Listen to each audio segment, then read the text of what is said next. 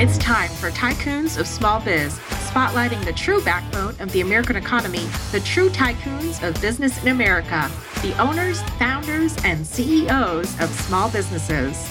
The show's hosts, Austin Peterson and Landon Mance, are registered representatives of Lincoln Financial Advisors Corporation, a broker-dealer, member SIPC, and registered investment advisor.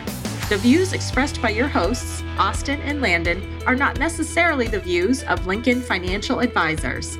Backbone Planning Partners is a marketing name for registered representatives of Lincoln Financial Advisors.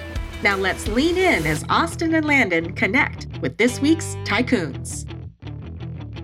Good afternoon and welcome to today's episode of Tycoons of Small Biz. This is Austin Peterson, your host here as always, coming to you live from the Business Radio X studios here in Tempe, Arizona. If this is the first time you're listening to our podcast and you're wondering what it is that we do here at Tycoons of Small Biz, we're a podcast put together by small business owners for small business owners.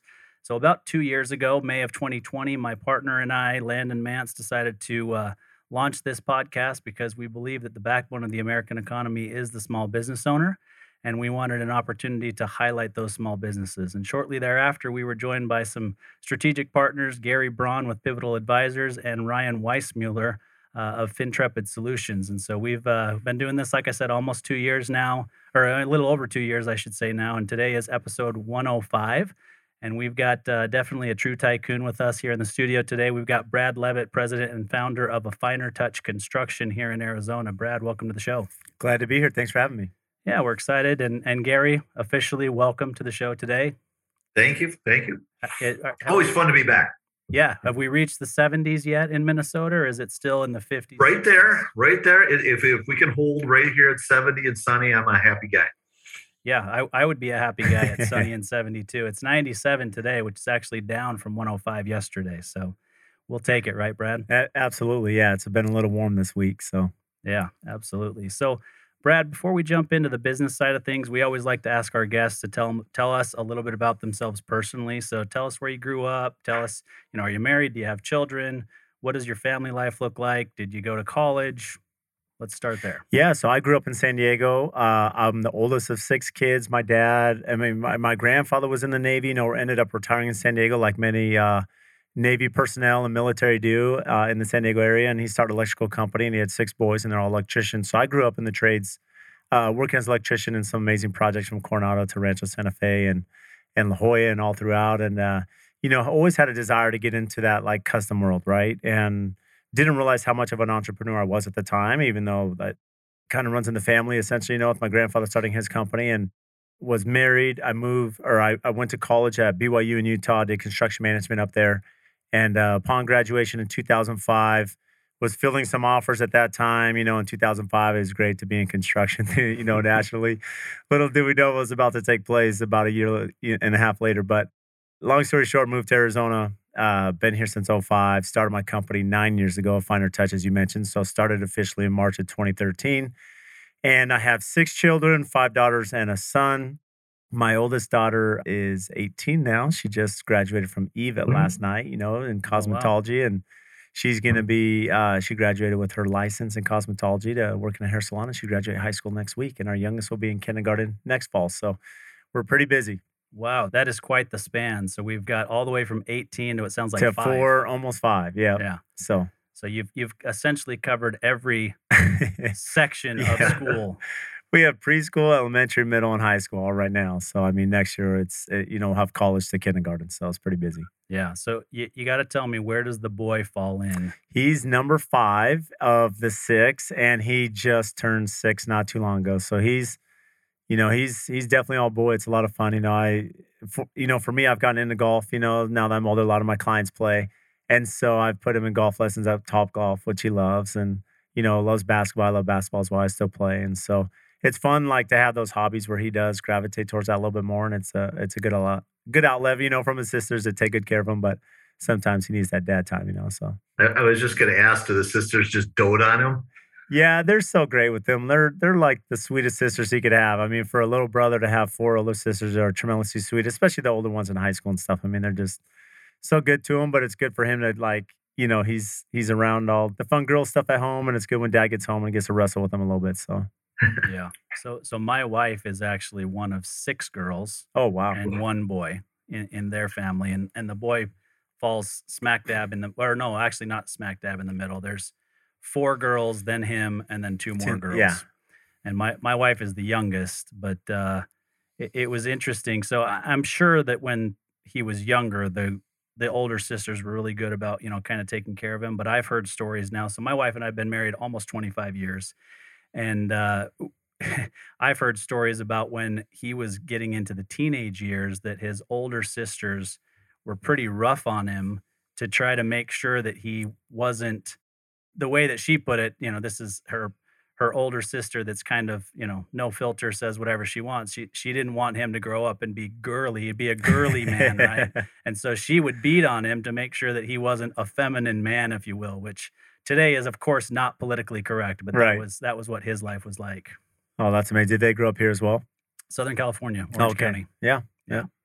Yeah. So, and I actually grew up in Provo, Utah. So Okay. I'm a lifelong BYU fan. I got my MBA at BYU. And, Okay. I did my undergrad at Cal State Fullerton. So Good school. very, very well versed in Southern California as well. Oh, yeah. Right by Disneyland, good baseball school there at Cal State. So. Yeah. Yeah. I would love to tell you that I was good enough to play baseball for Cal State Fullerton. I grew up playing baseball. I love it. I would say that I'm an average baseball player, but definitely not good enough to play for a championship team at Cal State Fullerton. Oh, yeah. So Brad, you grew up in the San Diego, Coronado area and whatnot. What brought you out to the Scottsdale area? Yeah, it's a really good question. Going back to, coming out of school at a very good time in the economy, right? There were a lot of offers. I just did not do well in the cold. I mean, Utah for me, which is pretty mild, I guess, considering, winter climate. And it was too cold for me coming from San Diego. I definitely had no interest going, to Midwest or Northeast. And so I was really looking at warmer climates, Texas, Las Vegas, Arizona, California, and Florida were really what I was targeting, good growth areas. I kind of danced between commercial and residential. I wasn't sure which direction to go out of college, even though the programs catered to commercial. And it just, there was a fit here in Arizona that just, it was close to home, cost of living in Southern California, even at that time. I mean, now it's just crazy. But back then it was just really hard to be, a young father. I had my oldest daughter who's now graduated. I mean, she was born when I was in college there. So just trying to get through that whole next stage of life, Arizona was just a great fit. And, super grateful I made that decision because it's what had to happen. So Yeah. So you guys moved here in, what was it, 05. 2005? Yeah, August of 05. I finished my summer term and then moved here that summer. Yeah. So we moved here in the summer too, which, is good and bad. Yeah. I think you get the shock over with, Yeah. but when you arrive, and you're- It's a little breathtaking, It's like someone opened the oven, but yeah. We arrived on, I believe it was July 7th. oh yeah, And, that's the worst time. I mean, we So, got here at like 8 o'clock at night. I mean, it was hotter then than it had been that Right. morning, or I mean, during the hottest part of the day in Utah, we were moving from as well. Trying to find somebody to help you unload your truck, which wasn't, A little I tough. mean, everybody's out of the state in July, if at all possible. So it was a little rough. So, well, let's talk about a finer touch. I mean, tell us. So you dance between commercial and residential. You list as, commercial and residential, but you do mostly residential now, mostly commercial. What does it look like? oh, that's a really good question. That pivot's changed a little bit, and I think this really goes into the kind of stage of the economy right now. So, just a quick background. I was fortunate to work at, out of college in production, right, residential, production homes, because kind of get my feet wet. So that was good from just like a scheduling and organizational standpoint. But I was only there a year because I want to get in custom. I was fortunate to be hired at a company that was building the Omni Mauna Lucia in Paradise Valley. And for those that know that area, Lincoln and Tatum, there's a $350 million hotel resort there. It used to be La Posada. Now it's Omni. A lot of celebrities, President Obama stayed there. President Trump stayed there. It's a very amazing property. And what's neat about it is there's 34 custom homes on the property. And then you also have the commercial side. So you have some residences there. So just from an experience side, like it was really great to get that commercial experience, especially working on a very complicated project with FF&E, right? As you're dealing with, a hotel moving in and taking occupancy of the property, and then the residences, right, that are living there full time. And so I had good experience. So when I started my company, having lived through the recession, because this was 2008, 9 that I was working at the hotel, it was really slim pickings in Arizona. I mean, it was really tough. And I saw the company that I worked for, kind of have their struggles. So when I started my company, I'm like, I'm going to do both because you still have to specialize as a small business owner, but you can still specialize and be versatile, right, in different fields. And so that was the whole intent. But what's interesting, when I first started the company, it was definitely more heavy commercial than residential. But that pivot, that pendulum changes a little bit. Especially now, I've been a little bit more reluctant, especially now in 2022, to take on as many commercial projects. The reason being is in the commercial world, it's very important to get that project open, whether it's a restaurant, a hotel, a business. They're only making money if it's open. And with supply chain and labor constraints and everything we're dealing with, it's very complex. And it's not that I'm averse to liquidated damages or having that in the contract. It's just I understand the complexity behind it right now. Whereas the residential side is flourishing, right? And so we've kind of pivoted, and we have some amazing projects happening in town and some great clients. And so it's not that we still don't have that same deadline from our client, but it's a little bit more amicable, if you will, understanding the current climate that's out there. But what a different sales process between commercial and residential. I mean, the way businesses buy versus selling to, a couple who want to buy, that's got to be completely different. Yeah, and I'm glad you brought that up, Gary, because you think about the complexity of understanding your operation. That whole emotional roller coaster that the clients go through is totally different, and the planning process and really understanding that. No kidding aside, when you're working with a client that's spending this kind of money on a custom home, it's not that it's hand-holding, but there has to be a very dialed-in approach, right, of that communication process, because it's very emotional and there's a lot of dollars vested. It's a little bit different than the business owner that, hey, time's money. I need to get this open. And it's not that you're sacrificing quality, but the reality is they're not going to spend 60 grand on a powder bathroom. They're going to be, optimizing that investment. And so you have to massage that relationship very different, not just from the trade partners and vendors we're using, but also from the client perspective. Yeah. I love your logo or your little saying on there, saving marriages one house at a time. Yeah. You got to have some good stories about building for some couples. Oh my goodness. I don't know where to start or what I can share on there, but yeah, it's a very emotional process. And what's amazing is I've used that tagline. I had some clients that we did an interview. It was really cool. We did an interview it's on my website. You probably saw that. And in the video, the wife said, Brad, saving marriages one house at a time. And so we've used that in our marketing, of course. But the reality is there's some truth to that. It's, to be a really successful builder in construction, you have to understand just the psychology behind that emotional process. Because think about, my process, our building projects are typically a year to year and a half in design and then 2 years of construction. This is a 3.5 year commitment for our clients. So to have them engaged and to be a good steward of their investment in their project and just to communicate, it's really difficult. And it can, by not setting clear expectations, that can move very quickly and really create some strife for both parties. Yeah, well, and on top of that, the reality is 99.9% of the clients that you have, this is the largest purchase that they will ever make. Right. Ever. Yep. And it is. And some of it, even if they're, we have some amazing clients, and whether it's their primary residence or a secondary one, a lot of times our clients are coming from the Midwest and they may have a pretty, by industry standards or, a pretty standard or mid-sized home there in the Midwest.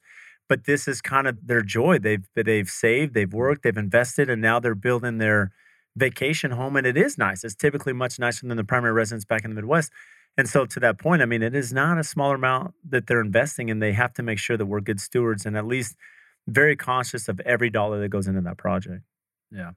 So here's the thing. This isn't going to shock you. The construction industry is known for being extremely poor at customer service, extremely poor, really pretty much across the board, everything, scheduling, communication, anything you can think of. So what do you guys do that's different than most of your competitors to set yourself apart to where people are doing video testimonials that say Brad is saving, marriages one house at a time? I love they brought that up, Austin. I feel when I started my company, it's low-hanging fruit. There, for whatever reason, as contractors, and I'll just speak to it before getting on the client perspective, but just as an industry, when I came in, I realized it's very cold. Contractors don't want to collaborate. They don't want to share how they price. Their systems, it's just this really, I don't want to say prehistoric, but just this approach that's like today in business, especially a small business owner, for you to be successful, Austin, or you, Gary, or myself, we have to collaborate. I'd rather learn from people that are doing the same sort of business all throughout the country. And social media has really helped bring that together. So I feel that there's a lot of processes there that I've gained just in our network, right? Through social media, LinkedIn, Instagram, and then some of the conferences. But as you get to the client specifically, in relation to that communication side, it's low hanging fruit. There's a couple things. I had calling a client back, being receptive, answering them. And even if you don't have the answer, I have clients that call me, text me, hey, I don't know, I'll get back to you right away. I mean, just knowing that you're on the other side of the phone and they can relate to you is a huge part. And then something that's really similar is, I had a client that at the end said, hey, Brad, a little recommendation for you is keep the site clean, right? Because, it was a really well managed and the communication was great, but there was just some debris. There's some sawdust in my driveway. And this was a remodel we did in Phoenix at the time. There's good feedback where I'm like, okay, well, there's, again, low hanging fruit. And so fast forward, we had this amazing custom home we're building. And, after the framing process, we had this big roller magnet. And so I sent one of my assistant superintendents and he's roller magnet, using the roller magnet around the house and he's picking up all the nails. And then we showed the video of him walking around doing that. And then we showed the bucket of collection of nails and screws. And the amount of it went viral because the amount of feedback, that's a pain point for our customer. Mm. And they said, Brad, do you realize that when we moved in our home, our kids stepped in a nail because, they didn't pick it up and it was in the dirt or in the landscape. And so it's these little things where you realize it clicks. Contractors aren't calling back. So I already have a step up because I'm going to answer my phone. I'm always going to be available. I'm available through my social media channels. And being that half of our clients are out of state, that was a big thing. They said, Brad, when we call you and we're interviewing, you're always responsible. You're always getting back to us. And it's really not very difficult when you have the right people and systems in place. And then it just is a leg up because for whatever reason, our industry is really struggling with that. And even more so today. So I'm really curious. Most of the world right now is really struggling with worker shortage. I mean, we just don't have enough labor to go around. Is that hitting the construction industry the same as others, and how are you dealing with that? Another great question. And yeah, it's industry wide, whether it's in the restaurant industry or travel or hospitality as well as construction. And it's really bad in construction. We've had some movements like Keep Craft Alive nationally, which is, helping youth especially understand that you can have a wonderful career in the trades, right? Whether it's plumbing, electrical, trim, carpentry, or even own a general contracting business. There's this methodology mentality that everyone has to go to college. You have to get a 4-year degree, and then, that's your entry into some business. Well, that's great for some people, and it's great for some occupations, but it's not great for everyone. So we've had this movement, and then now it's been exacerbated by the economy. We're doing supply chain and everything that's going on. And so now, to your point, Gary, is that, how do we leverage that? And I'll just speak to some of the strategies we have that I'm open to share is that people don't realize how much of a connector social media is. And so LinkedIn, what I found is especially the younger generation, there's this gap here of, there's plumbers that are in their 50s and 60s that are leaving the industry, but there is a wave of younger ones that are seeing the opportunity there and coming in. And the young ones understand and they gravitate towards social media. So by us being active on those platforms, we're like my garage door company, Dan, he's a super young guy and he owns his own business doing all my garage doors. And so we're finding amazing talent pool that's helping us bridge that gap that otherwise I don't know how I'd find them because, whether you're trying to go, we don't have Yellow Book anymore, which most of I grew up with, but, you're going through some sort of search engine on Google or Rolodex to try to, but social media, I can, talk to certain builders that I respect, that trust me and say, hey, Brad, I can't keep this person busy myself. They're great. You use them as well. Oh, that's awesome. Yeah, I think so. Something that you hit that's really important is social media, right? For the younger generation that are growing up in, junior high, high school, and they're deciding what they want to do. So 2 things I want to hit on. Social media is huge for them. They're spending a bunch of time on there. And so if you're trying to get people into your business or into your industry, you have to be on there. And second is this belief that you have to go to a 4-year college. You have to get a 4-year degree. If you want to be successful in this world, you need to do that, right? And so first I'm going to ask you a question. Do you know Josh Zolan? I don't. Okay, so Josh Zolan's here local. He's going to be on our show again in a few weeks, but he was our very first guest on this podcast. And he wrote a book called Blue is the New White. And he's all over social media and it's pushing that exactly, saying there's another way to make very, very good money and take pride in your work and do something that you enjoy rather than feeling like you've got to go to college, potentially for most people going into quite a bit of debt to then come out on the other side and potentially not even work in that same area anyway, right? And so I need to introduce you to him. He'd be a great guest for your podcast, by the way. We didn't even mention that you have your own podcast. And so you guys should get to know each other. But that's his whole mission, right? And he's building a great company too. They do restaurant equipment repair and service and sales and all that kind of stuff as well. And so he's definitely in the blue collar industry, and they're building this business that's growing and doing great. But he really sees himself more as somebody who's pushing the trades as an alternative, and that kids need to know that there is an alternative to college and that there's other ways to make a great living and contribute in this world. What I love about that is that, I mean, again, and I grew up in this industry where it's like, you got to go to college, right? You have to go to college. You need a 4-year degree. I was fortunate to do that. That's not for everybody. But the reality is, even with college, like, not everybody is fit to be in an office or a desk, or maybe a lawyer, doctor, whatever it may be, in the blue, new, white, right? Blue collar to white collar. Yep. I would assume that's the intent there, is that blue collar, you can find a lot of success, and where it was frowned upon. I had people tell me, Brad, you're really going to like college for construction? Like, what are you doing? It doesn't make any sense. And so there's this mentality, but that's changed. And this is what I love about social media is two things: is not only can you build a network, right? In a lot of ways, lead generation, collaboration, vendor support. I mean, we can dive down on that channel. I could talk about that for hours. But the reality is, with social media, is now I can show at AFT, right? A Finer Touch Construction, here's the projects we're working on. Here's, what I love about it is now with the video content, which is really valuable for any business, is I can show video, not just drone footage, but I'm talking about actual video of the projects, and here's the thought behind it, and here's how we're doing this process. And it really gauges interest. Like, I have a lot of people reach out like, I want to do that. And so you're creating this interest where people realize this is really cool. And like Elon Musk says, we need engineers, we need builders, we need people doing things. Like, there's so much satisfaction for me at the end of the day. I've worked in an office, I've been out in the field.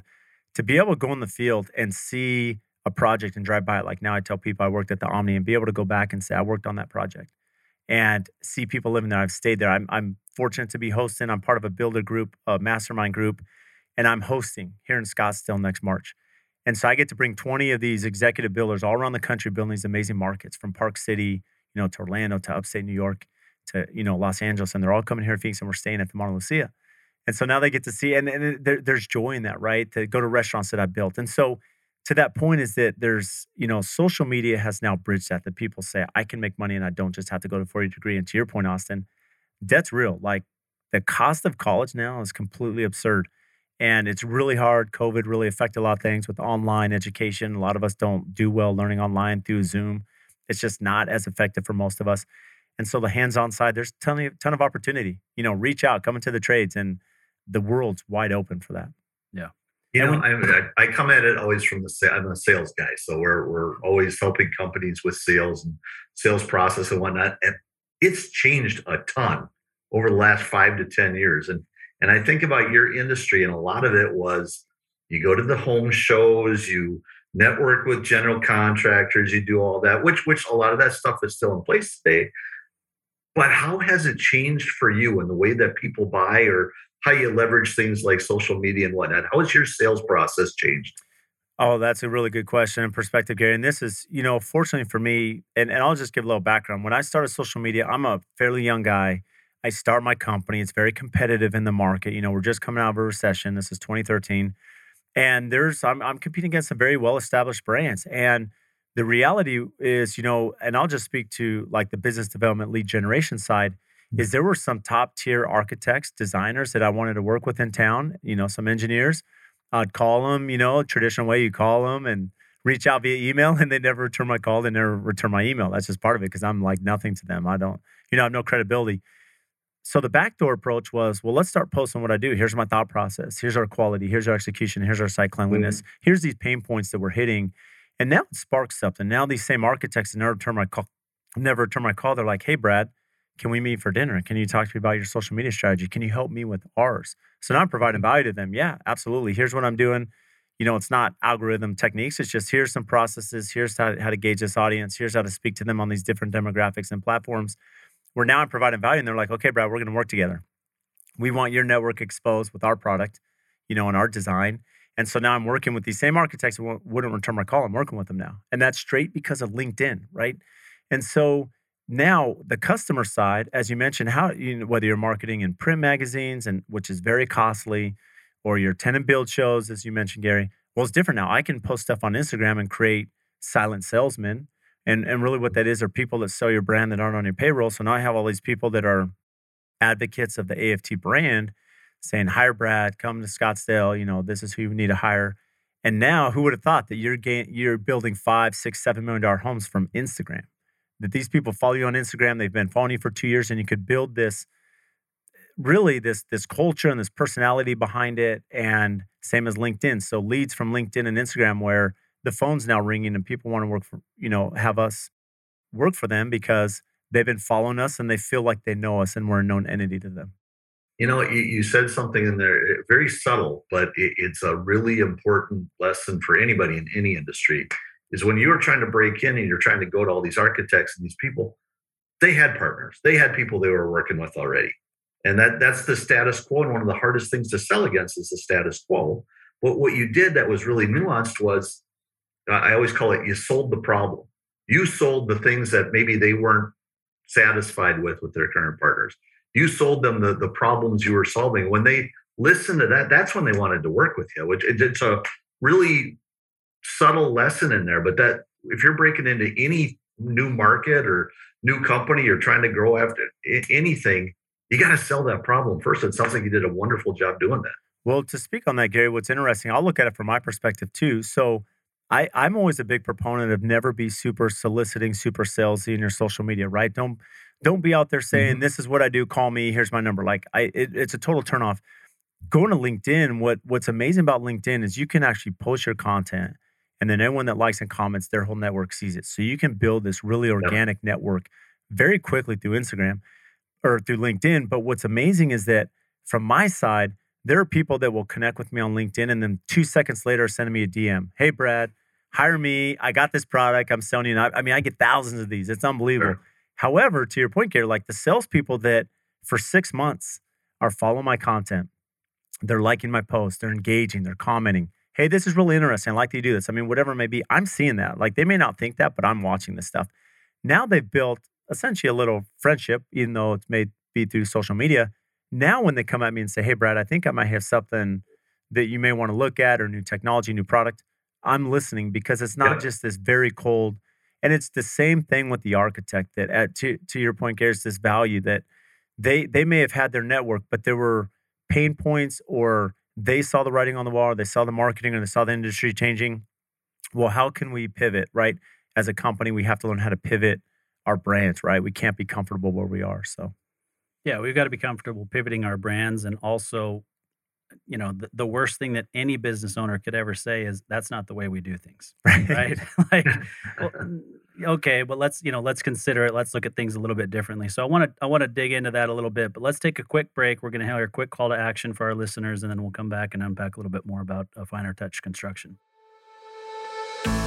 Hey there, Tycoons. Austin Peterson here, co-host of Tycoons of Small Biz. If you think you have what it takes to be considered a tycoon and you're wondering how you could become a featured guest, please follow and then message us at Tycoons of Small Biz on LinkedIn. We'd love to have a conversation with you to see if it is a mutually good fit, and if so, we'll get you scheduled for an interview.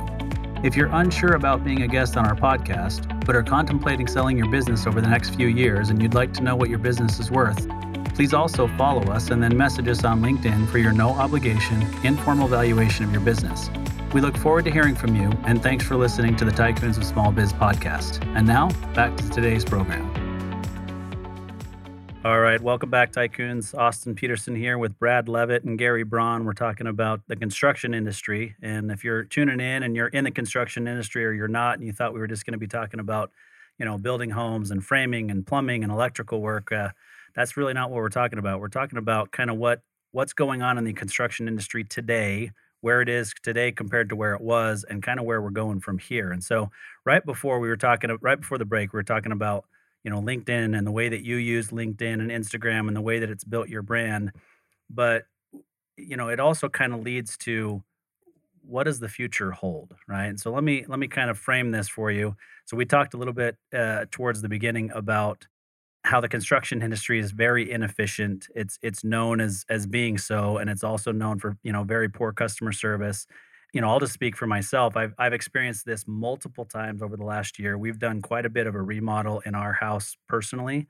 And I had somebody this week, and it's a good company here locally. They're pretty well known. They're on the Inc. 5000 list. They're growing, it's a good, painting company. They walked in, the estimator walked in, very nice, very, professional looking. Everything's great. I walk him around the house to show him what it is that I need done. And he's taking a few notes, but he never measured anything, not one thing, right? And so I'm showing him, I need these doors, I need these cabinets repainted, I need the walls and the baseboards here. And I mean, I walked him through, quite a bit of a project, but never once did he take measurements, not even, a tape measure, let alone an electrical, whatever.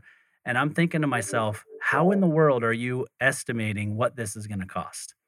Right? And every consumer's thinking the same thing. They're known for just walking in, looking around and going, 10 grand. You know what I'm saying? Like it just doesn't make any sense. And so what are you seeing today in terms of, new technologies that are coming into play, what you guys are doing different to professionalize, the construction industry? That's a really good question there, Austin, especially how you teed that up. And so I look at it, same thing, through social media, we can become aware of different products and softwares that are out there. And so what they call innovation, there's product out there and how do we use it or optimize it? Construction's been slow. Hey, this is how I've done it. So this is how I'm going to continue to do it. And we're trying to change that. Like, okay, you may have done it this way, but what if there's a better method, a better process, a better product out there? And so that continuing education, this is why I'm really big on our, not just myself, but our team attending conferences, right? Attending different shows that are happening, right? To see the new product that's out there. And because we've been fortunate to build these relationships with a lot of these big suppliers, Kohler, Pella, Build-A-Trend, that's our online software, and Sub-Zero Wolf. I mean, we're aware of a lot of these new products that are coming to market. But to that point specifically, it's really getting the right people on board. And so we have a YouTube channel and we just did some filming this morning before I came in and we were showing Bluebeam. So Bluebeam is a software that most residential builders are probably not using, most commercial guys are using. And we can layer and we can document things. And so what ends up happening is, especially in the residential world, is a lot of times we have a construction set of drawings. And yes, everything looks great on paper. You go to build it and, well, you really can't build towards that because its design doesn't work as you go from 2D to 3D. And there's some logistics. And so things get changed and, the as-builts aren't done like in commercial because it's not as regulated. And, you may change the pool location or, retainage basin of where the wiffle ball field is in the back. Well, that's not communicated to the civil guy. And so these balls get dropped. And so what we try to do, okay, well, how do we fix that? Bluebeam is now where my field personnel can actually update the software. They can update pinpoints and elevations and everything we're changing. We can get that to the right parties, the landscape architect, and we can get it to our civil engineer and they can make those updates. Now we have a current set of drawings that are correct. Estimating is no different, right? Where we fail as contractors is we don't set clear expectations. It's really whimsical. It's just open-ended. I'll get your price when I get it. I don't really have any process. So whether you're a contractor or any small business owners, there's two things that employees need. One, and this is really, I stole this from Disney, so it's not like it's my information, but Disney, they're really slow to hire, quick to fire, okay? But their whole methodology is that when their employees understand, they believe in the brand, so they believe in, working at the Disney park, so that's part of it. They have to believe in the company. And then the second thing is they have to have a very clear understanding of their role. Like they have to have a clear understanding of what their job specifics are. So if people can come to work and they know what they have to do, their scope of work to be successful, and they believe in the company, like you've won, like you're going to win that company culture battle. Now, how that integrates into the company side is, okay, well, we understand that aspect from the employee retention side. But now I have to have protocol as a company that when that first lead comes in, when Austin calls me and says, hey, Brad, I want to do a remodel or I want to do a new custom home, I have to document that same scope of work internally from that initial vetting phone call till completion, whatever that is. Where's that baton go? How's it handed? How does it go through my funnel, through all my personnel in my company? What's my role? And this is something that's taken me time as a business owner. Off air, I was asked just as we were prepping, and it took me 6-7 years of my company to really understand that aspect and to have the right people that create those systems, that create those SOP, those operating procedures. Now, when Austin calls, my personnel is trained, my sales team is trained that we go out there and we're not just, okay, just looking around, taking some notes. Like we're very calculated on what needs to be done so that we can communicate the process, the timing, the schedule to when you're going to be done. And more importantly, what that cost will be. I love that. And I'm a huge process guy. So the more you can have it documented and clear expectations, what everybody should be doing and everything. Documenting it's the easy part. Writing it down and saying what's everything. Getting people to actually do it is the harder part. And that a lot of that is the culture you create around accountability, about following up, about communication and whatnot. I gotta say, Brad, you don't sound like a lot of the construction guys I've talked to. It sounds like you have done a great job of building culture. So talk a little bit about the culture at your company and what you did to kind of drive that culture. Yeah, another good question. Again, it takes time, right? I think fortunately haven't been in the industry and worked for other companies, before starting my own. It gave me some good experience of my managers did this I really liked. They did this I didn't like so much, right? Yeah. How I was treated. So, okay, how can I change that as a business owner? But, now when you get into the accountability side, how do we create a culture where people look, the reality is construction is an extremely difficult business. It's very hard to manage people. It's hard to manage unreliable trade partners and suppliers at times, right? That aren't good communicators and calling us back even. And so, and at times clients can be tough. And sometimes it's because we haven't set clear expectations. Sometimes it's because our processes aren't dialed in. And sometimes the client's unrealistic. And whatever that may be, there's a lot of times a little bit of both. And so what I've tried to do is, okay, what's the outlet? How can we make our employees where they're dealing with this stress outside that? How can we soften that? Okay, we do lunch every day as a company. We, depending on what part of town and where, we collaborate a lot as a team. We have group text chains. We go out and we have group text. We have group activities. We're going out and we're doing the go-kart racing, something that's kind of fun is this Friday. If you're following us on social media, I'm taking them to get pedicures, right? All my male and female staff, we're taking over the nail salon. We're all getting like pedicures. And so it's these little things, we have these bonding moments. And so we have a lot of fun outside of work. We have a lot of fun in work. And then I think what's really important is setting healthy boundaries with our clients that look, our team's working really hard. They're great communicators. They're always available, but they're not me. At the end of the day, like I'm available 24/7, but 5 p.m., 6 p.m., they're not going to respond to every text and email. They're going to have weekends off. They need that. They need to recharge that.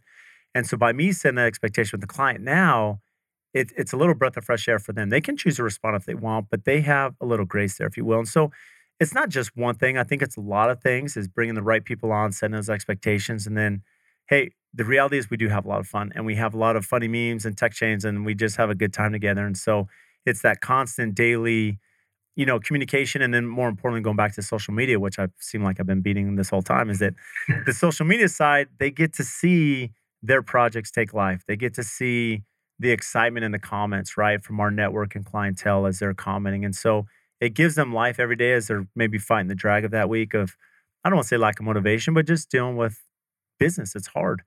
And now they get to see their posts and see, just that edification of those comments.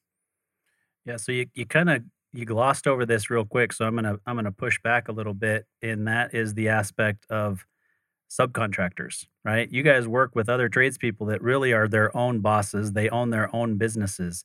And so it's one thing to have that kind of culture and make sure that that happens inside of your business.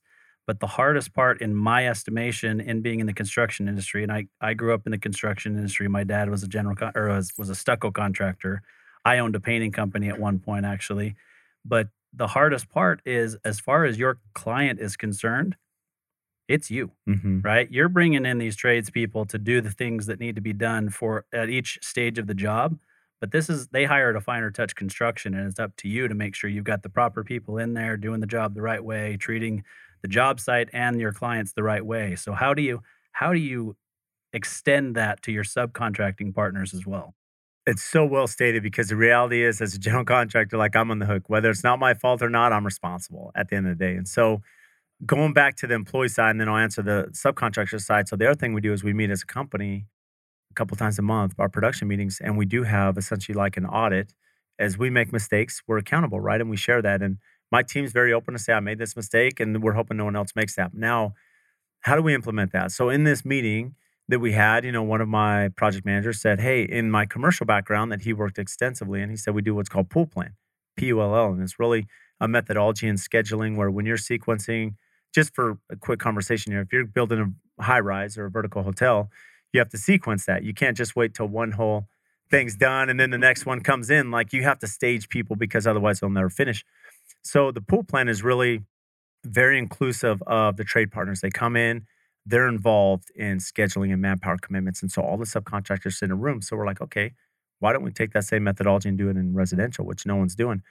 So now I'm calling my owners of all my trade partners saying, hey, we're doing a pool plan meeting. And they're like, what's that? Well, come in and you'll see. So they come in, they sit down in the conference room, and I set the expectation. Hey, the reason you're here is that instead of me just building a schedule saying, Austin and Gary, you have to be there at this date, you're actually making commitments with each other and me. Mm. Actually, here's what's realistic that I can do. Here's what the duration is, but I can't finish this scope till this is done and this is done, especially on a hillside, very complicated lot. There's sequencing, right? So now my goal is to say, Austin, my goal of you being here, you're investing some time today, but this is going to make you and your company more profitable because my schedule now was built by you and me, and it's collaborative. And now when I bring you out here, we're ready. That you're not wasting time in trip charges and multiple, phone calls and my superintendent yelling at you because you're not here. And so if we can create this process where it's collaborative, now with these pool plans, what's amazing is feedback. I was just with our pool contractor and he said, he was in his mastermind group and he said, what I love about working with AFT is now Brad does these pool plans. And so I know when he's ready. And it's allowed me as a business to stage my manpower, be more profitable. And then I know that AFT is on top of it. And so now it goes back to my reputation's only as good as my trade partners. But if I could create value for them through that scheduling and contracting process, then now they're vested and they're part of this. And they feel a little bit more accountable, at least what's been told to me, right, than my competitors. So. Well, if it's their idea, it's always a good idea. If it's their commitment, it's always a good commitment. So I love it. I love the way you talk about a lot of your business systems, a lot of the culture stuff that you've been doing. A lot of that is, you don't learn that out of a textbook at college. So how did you develop kind of your management system, your leadership style? Where did that come from? Another great question. So fortunately, there's a mentor of mine, a builder. And what's funny is I was coming up through the building trades. None of the other builders wanted to help me out very much, it's being a young guy here. But there's one builder in particular, and I'll give him credit, Rod Cullum. It's Cullum Homes in Scottsdale. He put his arm around me and he said, hey, Brad, I believe in what you're doing and really what you're trying to pursue here and make some big changes, not just locally, but nationally in our industry. And he said, you need to get part of a Builder 20. And this goes to the event I'm hosting next fall. And so Builder 20, what it is, and this is really important because I know a lot of small business owners all around are in these similar mastermind groups. And what it is essentially there's 20 builders that are similar scope to me that do similar volume, similar scope of work, and they build in non-compete areas. So they build in all regions of the country, and we meet twice a year. And the whole point is twice a year for 3 days, and we sign NDAs, and it's a full audit. So I'm sharing all my financials, like everything, what I'm making, what I'm charging, all my processes, what I'm paying each employee, what my burden rate is. I mean, just, what I'm paying on cell phone bills, and then here's my scheduling. And really what ends up happening is twice a year, I meet with these builders at their location and you're standing around 20 builders that are looking at you saying, Brad, you're doing this wrong. You're doing this wrong. You need to fix this. You need to fix this. In fact, going back to the operating procedure, my first meeting, there was a builder. He's in his late 60s. He's been building for 40 years. He's at his company. He said, Brad, I'm going to send you this SOP manual I've built for 40 years, 185 pages of documents. Just sends it to me. And I'm like, do you know how much this would cost me and how much time it'd take, being this younger guy? Right. So I'm like, okay, I can help you guys with marketing and video content and the social media strategies. And then you help me on the business side. So to that point, it's just being very active in all these conferences and thought leadership and any opportunity I can to increase that education. And it's not just, one thing I think a lot of us make the mistake is just networking in our industry. But what I found is as I network outside of my industry, there's a lot of businesses that are doing really smart things and have different processes and cultures. How can I implement that and really just kind of cherry pick? This is a good idea. That's a great system. That's a good idea. Yeah. Now let's implement that here at AFT. Yeah, I think so. Now you're speaking my language. I'm a huge proponent of mastermind groups, and you actually made a point that I was just about to make, and that's the fact that too many people get in their own industry mastermind groups and they don't participate in other groups outside of their industry, right? Because if you do that, you don't know what you don't know, right? There are other people in, Larry, Gary and I are both in what I would call the knowledge for profit industry, right?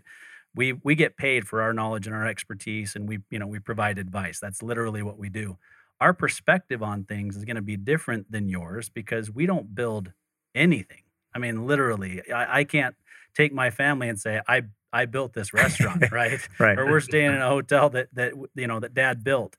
But my perspectives are different. And on top of that, I work with multiple construction companies in my business. I work with multiple companies in other industries. And so I'm getting that perspective that I then bring to that mastermind group. And so I think it's just so key. Every business owner, regardless of which one you choose, and there are a bunch of them out there, you need to participate in mastermind groups because there truly are the only people in those mastermind groups, or excuse me, the people in those mastermind groups are the only people who truly understand what it is that you're going through as a business owner. Your spouse doesn't truly understand it. Your employees don't truly understand it, and you have an opportunity to be 100% vulnerable, 100% open, and get feedback that's completely unbiased from other members of your mastermind group. I couldn't agree with that more, Austin. And I just remember when I got in one of my groups, I'm sitting there, I'm walking in there, and we're sales consulting, right? And I walk in there, and there's somebody who does school buses. They bring children to school. I go, what am I going to learn from that person? And then I'm looking, and there's somebody in construction. They do drywall and paint. And then there's somebody who does security. I'm like, they know nothing about my business, and how are they possibly going to help me? But that's not the stuff that comes up. It's leadership issues, it's conflict, it's shortages, it's what do I do? And those are all common among whatever business you have. So I'm a big believer too. These mastermind groups or peer groups or whatever, they are just invaluable in what they can provide you to help you mature as a leader. Yeah, and I think to add to that, Gary, I mean, even not only networking with what you and Austin said with other masterminds in our communities and learning from them, even not just supply chain and sales and all these different aspects, but even marketing. I'll give a little example here. I mean, one of my clients, in fact, the one who said, saving marriages one house at a time, he's like one of the top cosmetic dentists in the country. Like he trains dentists all over the world how to do cosmetic dentistry. And he's really created a niche, and he's worked for a lot of professional athletes that fly in from all over the country. And what he's done, I didn't know what an emotional journey was. And he said, Brad, from a marketing side, you have to create an emotional journey. Like this is what connects you, why people want to hire you and come to you. And what he does, it's genius. Like in his office, he has this plaque that says building confidence, right? That's what is building confidence. And then he shows that emotional journey. He shows a lady that would never smile at a wedding or a birthday because she was really self-conscious about her smile. And then she's buying her plane ticket. She's flying there. She's taking a selfie there in front of building confidence. She has her procedure done, gets her veneers on. And now here she is at her wedding or this special event. There's a huge smile. And so it connects people like, well, I want that. Like, I want to be happy. I want, this is solving my insecurity here. And so it just connects with you the way he markets that. And I'm like, well, that's brilliant, right? Same thing from my side. Well, how can I be a thought leader in construction? Like it's a suck industry. It really is. We're bad at communicating and all the stuff that we've been talking about. So if I can show, hey, here's how you communicate. Here's the systems. Here's like how we keep the site clean. And people know you care. Now it's like, now we're vetting the ideal client, which is marketing 101, right? Understand your ideal client, how to market to them. And then now you've really connected. So yeah, it makes me think of the phrase, facts tell, stories sell, right? And that's the reality is no matter what industry it is that you're in, people buy on emotion. They want to know the information, right? I mean, I'm a numbers guy, and so I'm sharing information about the numbers and what we're going to accomplish and so forth, but they don't really care about that. What they care about is what you're talking about and wanting to put in place. Is that going to get me to my goals and my dreams, Yep. right? For you, is it going to be the house of my dreams? Do I envision myself sitting there with all of my kids and grandkids having a big meal together because Brad built me the best dining room that I could ever imagine having? Dining room, kitchen combo, whatever, right? That's what they're envisioning. And you've got to be able to convey that story to them.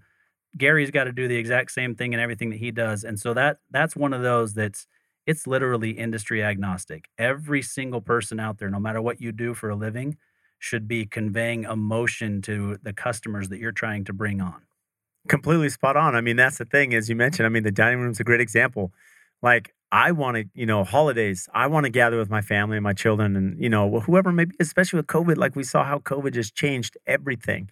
And people are looking now being stuck at home or like limited communication with people. Well, how do I change this? And that's why, we see so many remodels and new construction. But the reality is if you're showcasing that, then they're going to come find you because you're connected to them emotionally. And the other thing I have to just kind of reiterate that you said earlier is on social media, sell a whole heck of a lot less.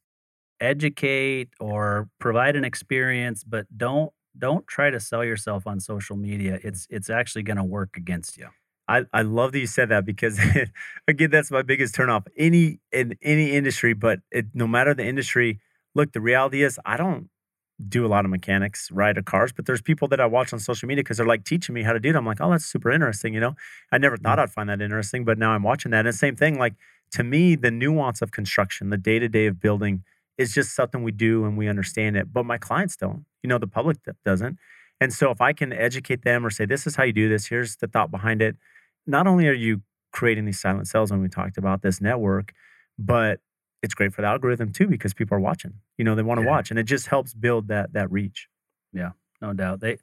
They want to know that you're a person, right? Not just a business owner. They want to see who you are. And then they just want to watch. You got to bring them in. And the moment you start selling somebody, most people just turn it off. It's a total turn off. And to that point, Austin, it's a really good point, because I've just given a little bit about my Instagram strategy is that, from Instagram, Monday through Friday is very professional. It's like our projects, our Instagram reels, our video content, just everything here we do is building. Well, I can have fun now on the weekends because I'm with my family, my kids, my daughter's graduating. So now I can post the emotional side, like the family side, so that people connect. They're like, well, he's a real person. I mean, we see the building side throughout the week, but then the family side. And so now all of us have some sense of privacy we want, and we don't have to put anything out there, but there's a lot we can put out there that really will connect people that, hey, this is someone that I'm connecting with, that I want to work with or have worked for me. I got to say, coming into this conversation, talking to somebody who has a construction business, I really didn't think I'd be hearing about algorithms and Instagram and buyer journeys and whatnot. I love all the stuff that you're doing. This is awesome stuff. Well, I appreciate it. Thanks, Gary. Anything you want to add at the end, Gary? Any last minute hard hitting questions as we close it out?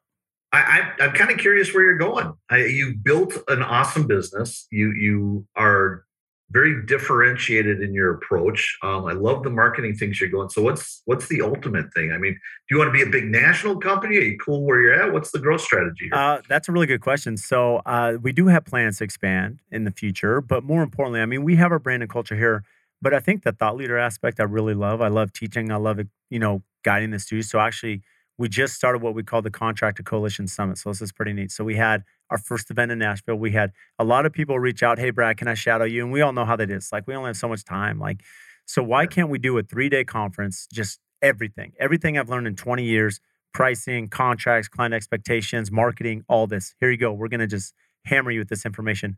So we had this event in Nashville, sold out, had an amazing, just everyone in the first 40 minutes is like, Brad, we got our money's worth. And now in November, we're doing our second one in Huntington Beach. And so the continual education in our industry, which is much needed, is where I want to go. And so it'll never take away from what I'm doing at AFT and running our company, but it's just another avenue there to help build the industry as a whole nationally. That's awesome. All right. So last opportunity for you, Brad. Just tell our listeners how to get a hold of you if they're interested in learning more. Yeah. So podcast you mentioned. So if you just go to any podcast platform, my podcast is the AFT Construction Podcast. And very similar, it's really driven to entrepreneurs, not just construction. And then all my social media channels are AFT Construction, stands for A Finer Touch. So Instagram, Facebook, Pinterest, LinkedIn, AFT Construction, pretty simple. LinkedIn, probably the best way is Brad Levitt. They'll find me on LinkedIn. And then our website is aftconstruction.com. And on YouTube for all of our video content, AFT Construction. Awesome. Really appreciated the conversation. Thanks for coming in and spending some time with Gary and I. Loved it. Thank you for having me.